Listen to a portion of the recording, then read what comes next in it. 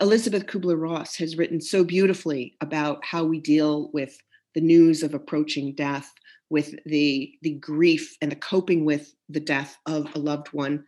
And she says that denial, the first of her 5 stages of grief, is actually a defense mechanism. That if you let the whole reality wash over you all at once, you might collapse because it's just too much. Hi, and welcome to Season 4 of Habits Matter. I'm your host, Shreyasi Singh, founder and CEO of Harappa Education, an online learning institution where our mission is to power your world of work with good habits. As a podcast lover, I've always been thrilled to host my own show. But Season 4 beats every high so far as we bring to you a super special set of episodes. Meet a group of trailblazing women social scientists, academics, and researchers who are shaping a world of work with pioneering, path-breaking ideas. We wanted to mark the run-up to Women's Day meaningfully, and we hope you agree that we've managed to do that. On today's show, meet author, strategist, and policy analyst Michelle Booker, who specializes in the world economy, crisis anticipation, and immigration. In 2016, Michelle authored the concept of grey rhino, an evocative metaphor for obvious risks that we ignore despite and maybe even because of their size and likelihood. You could say that these events are the opposite to scholar Nicholas Taleb's black swan events, which are dangerous because they're hard to predict. In contrast, grey rhino events are even more ominous. They get ignored even as they stare us in the face. In this episode, we talk about why we ignore threats lurking right under our nose and what it takes to tame the beast. This conversation has fascinating ideas on how culture affects decision making, how optimism shapes risk, and where creativity comes from. Welcome to Habits Matter, Michelle, and thank you so very much for being on the show. It really does mean a lot to us, and we're very excited about this conversation with you. Thanks so much for inviting me. I'm very excited too.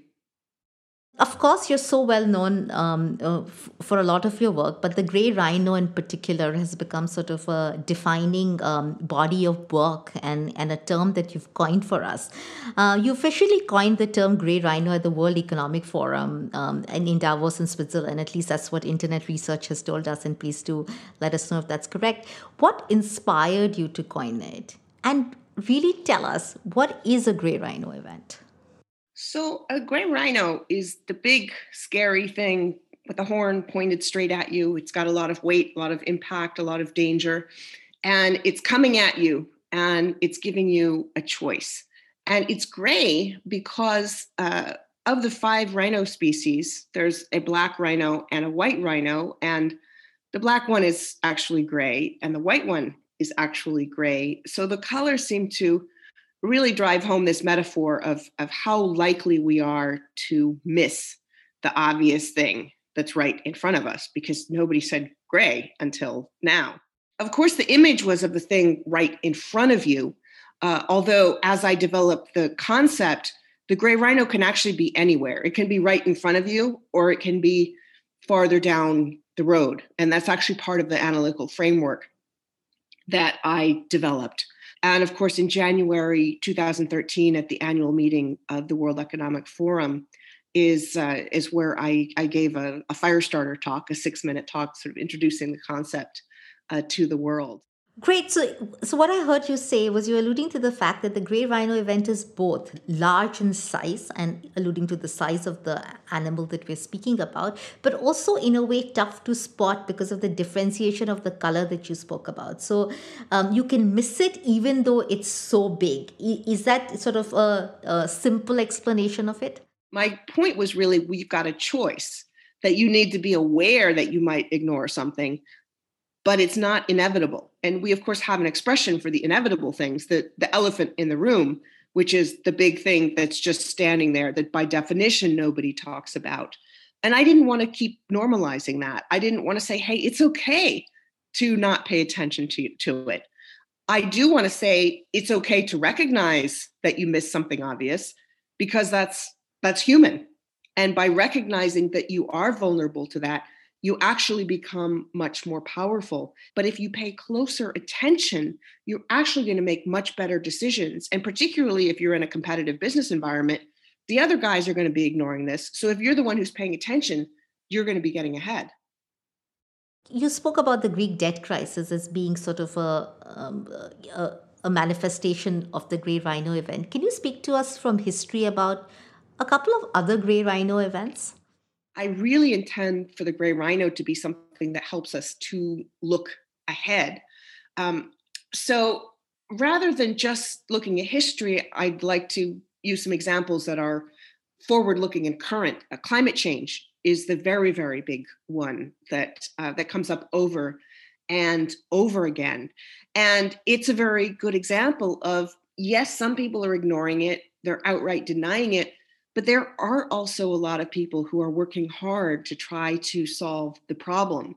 And so climate change is a wonderful living example of these two different types of people, the ones who see the gray rhinos and do something about it, the ones who have their hands clamped firmly over their ears and saying, la, la, la, la, la, I don't want to hear about it. And you're slowly seeing some people move from the denial camp to the recognizing camp, and from the recognizing camp to the doing something about it camp. I wanted to understand if they're right under our nose or staring right ahead at us as a grey rhino might, why do we end up ignoring the huge threat that grey rhino events or trends could pose? And please help us understand what mental models, biases, and heuristics might be stopping the human brain from acknowledging these threats. So, briefly, on the cognitive side of things, I like to describe some of it as what happens if you live next to a train. So I grew up in the Midwest in Texas, and it's really hard not to live within earshot of a train because there are so many trains going through everywhere, not just in the big cities. And when you hear that train going by all the time, you learn to block it out, because if you got distracted by it every time it went by, you wouldn't sleep at night, you wouldn't get anything done. So some of these big, chronic, long-term problems you ignore as a defense mechanism so that you can get your daily life going, so that you can deal with immediate, urgent problems.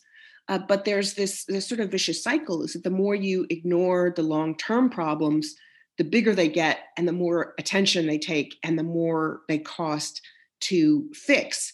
So this ignoring is really only good as a short-term solution, and you need to figure out a way to short circuit it and step back and take some time to deal with the big problems that do get in the way of things every day. Another part of this is denial. Elizabeth Kubler-Ross has written so beautifully about how we deal with the news of approaching death, with the grief and the coping with the death of a loved one. And she says that denial, the first of her 5 stages of grief, is actually a defense mechanism, that if you let the whole reality wash over you all at once, you might collapse because it's just too much. So our brain is trained to let some of these things in a little bit at a time, in sort of bites that we can handle. And just like the living by a train phenomenon, if you ignore it for too long, then it becomes bigger and bigger and more dangerous. So again, you need to think about how your denial is helping you, and then how you can gradually move to recognition in a way that is safer.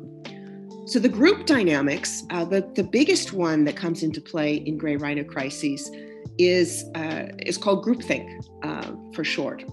Very closely related is confirmation bias and availability bias. So in groupthink, you've got a bunch of people sitting together around a table, and the first person to speak, which is often the most powerful person in the room, says, "Here's what I think."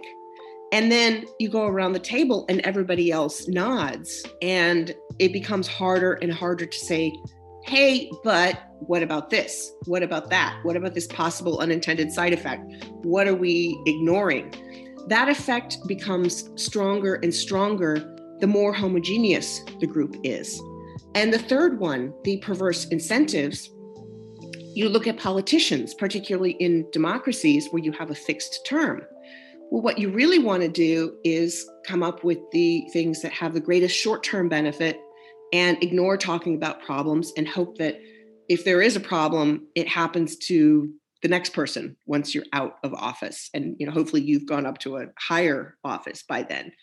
And particularly in the United States and many other democracies, people are more likely to celebrate elected officials for cleaning up a mess, but they have a hard time with counterfactuals, the celebrating people who prevented a crisis from happening because it's just too complicated cognitively to deal with. Or you look at companies where people get their annual bonuses, where analysts in the stock market look at quarterly earnings and they don't want bad news. So there's a lot of incentive for companies to just ignore the problems and move on ahead. This has become worse because people are spending less and less time at the same company. So if a problem happens, well, hey, they've probably got another better job down the road. So there are a lot of incentives there that encourage people to ignore the problems, and the long-term costs are quite huge. There's so many fascinating deep dives into so much of what you've said, but I'm going to pick three and focus on those. One, I think what you're trying to say, and please tell me if I've got this correctly, that it's in the beginning of as a threat, it's possibly an evolutionary sort of response of survival, right? That you don't, and of optimism, then things will get better, and therefore you might not focus on it because you can't focus on every event. So I'd love to understand what you think from a mental model perspective. How does optimism trade off and play with recognizing great rhino events?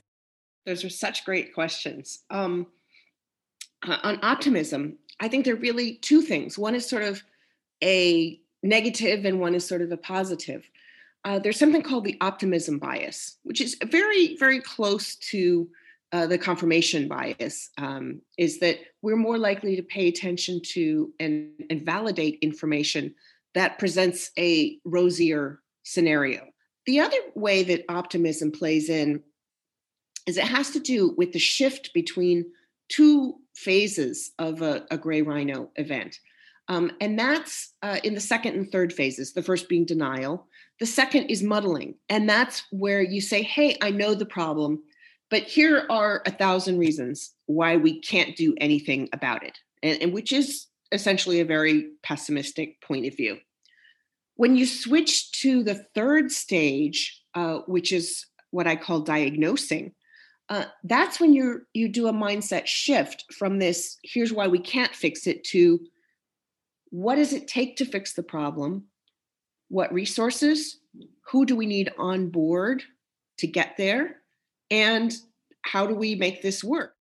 The second, which is really the focus that we have at Habits Matter as well as at Harappa, is really helping professionals. And this is this is so foundational to problem solving, to creativity, to innovation, to learnability.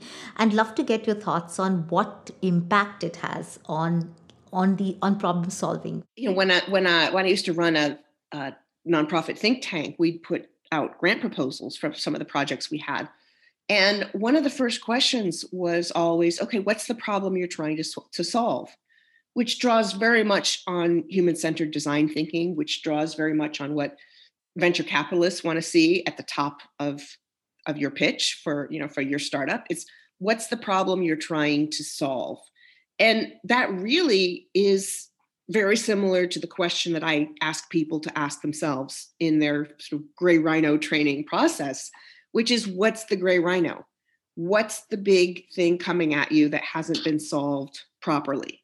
You touched upon groupthink, which of course, and I think we've talked about that earlier in this show particularly.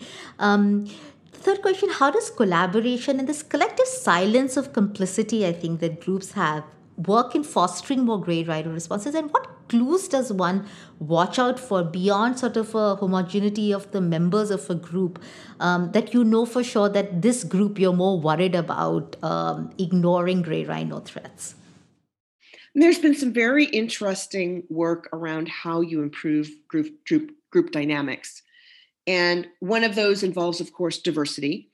And diversity gets talked about very often in terms of ethnic or demographic or gender, but it also really should include point of view. And a lot of work I've been doing recently is actually on risk attitudes, on how you see the gray rhino in front of you, on how people in your group see the gray rhinos in front of you. If you've done any work on India, we'd obviously be very interested to find out how you think that culture and this concept plays out here, or in other maybe more traditional Asian societies. Because my sense would have been that in societies and in democracies where there is great freedom of press, there is a focus on individual freedom, people would be better positioned to be able to voice uncomfortable truths. And if that's not happening in some of the more developed Western democracies, what are the challenges for other emerging democracies or other systems of governance?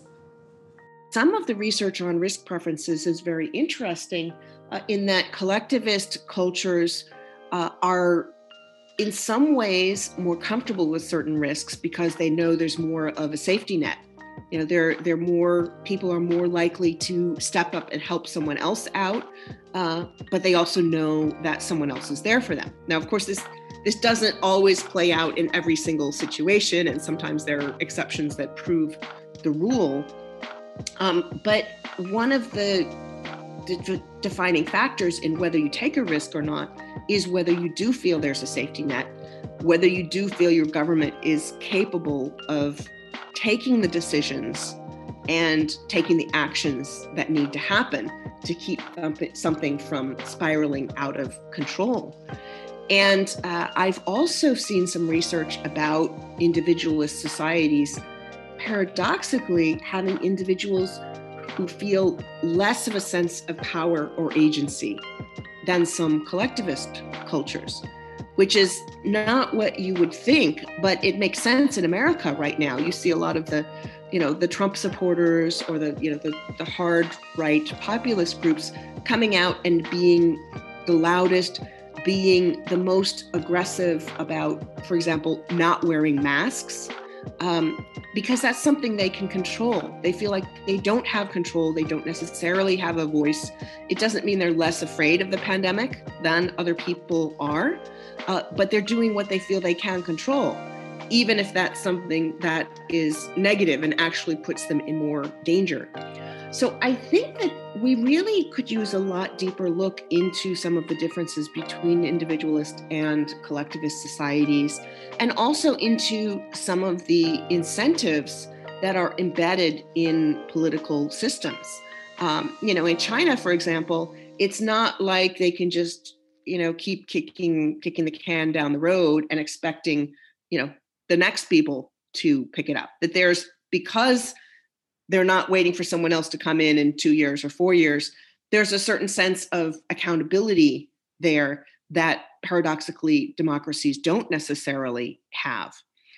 So I think that we're thinking in a lot of very obsolete ways about different kinds of governments, different kinds of cultures. And as we've seen with the pandemic, some democracies have done very well and some have done really terribly. Some authoritarian governments have done well, some have done terribly. So it's not even the right yardstick. I know you don't like the comparison between the gray rhino, or sort of the juxtaposition of the gray rhino and black swan in the context of COVID, but COVID is the elephant in the room, really, for all our listeners as well. And what is it, according to you, if at all, either of these two? Well, the way I usually describe the difference between the gray rhino, the black swan, and the elephant in the room is that the elephant in the room is static. It just stands there. And people assume that there won't really be any consequences for ignoring it. And it's a concept that really normalizes doing nothing. And the black swan in its own way also normalizes doing nothing, because the idea is that you can't see something, you can't predict it. Things are so improbable, unforeseeable, unimaginable that it's very hard to apply that in a forward-looking way. So in contrast to both of those, the gray rhino is something that you can see, that you can do something about, and that you should hold people accountable for when they don't pay attention to it. It doesn't normalize doing nothing and saying nothing. And it's something we should be looking ahead for all of the time, that should be an ongoing habit. It's a healthy habit that encourages innovation, better decision making, and will leave us all better off at the end. And in that sense, I think this pandemic as well has given us choices, whether it's test, trace, mask, whether it's vaccination, where you have to take accountability, make decisions, communicate that message. And so you're not powerless in the face of this virus. It's true. It's true. And really, the gray rhino is intended to empower people. I always tell people you've got three choices. You can stand there and you can get trampled. You can step out of the way and you don't get trampled. It might mean that other people get trampled. Or you can hop on the back of the rhino and use that strength for something good. What are the gray rhino threats that we face in our personal life, whether it is relationships or other things that we can think about? And lastly, and given that we're all educators at heart, and that's sort of life mission for so many of us, what role does education have, and formal systems of education or institutions like ours have in mitigating these risks? And what should we be constantly teaching learners in our custody? I don't know if you've heard the new release by BTS, the Korean band. They've got a song called Blue and Gray about depression. Particulars related to the pandemic, but they talk about depression as a gray rhino that's coming at you. And I've really explored a lot of these because it is so relevant in personal lives. And so it is very, very applicable to personal lives. And then as far as education, I think that people need to learn earlier on that it's okay to recognize that you're vulnerable, and that by recognizing it, it's a strength, and that there are things that you can do that are healthy.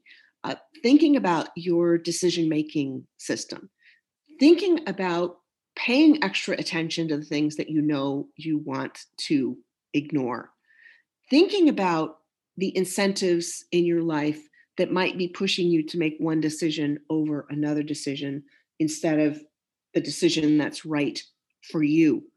So all of these things you might call soft skills are actually essential to your personal life, but also to societies, to businesses and organizations, and really to life in general. There's this feedback loop between the individual decisions you make and your company's decisions and your government's decisions and everyone's on the planet. And they all work together. Thank you so much. And on sort of that rousing message of individual agency that we have about being able to change and connect our own selves to, our teams, our societies, and our countries at large. Thank you so very much, Michelle. What a fascinating conversation, and can't wait to read the new book as well. And thank you very much again for being on Habits Matter. Habits Matter is a show brought to you by Harappa Education. This episode was scripted, produced, and managed by Nitin Shamsuddin and Soumya Bahuguna, under the editorial direction of Seema Chaudhary. Shout out to Madhva, our super talented audio engineer, and a brilliant design team for our snazzy creatives. Follow Habits Matter on Instagram and Harappa Education on Instagram, LinkedIn, Twitter, YouTube, and Facebook.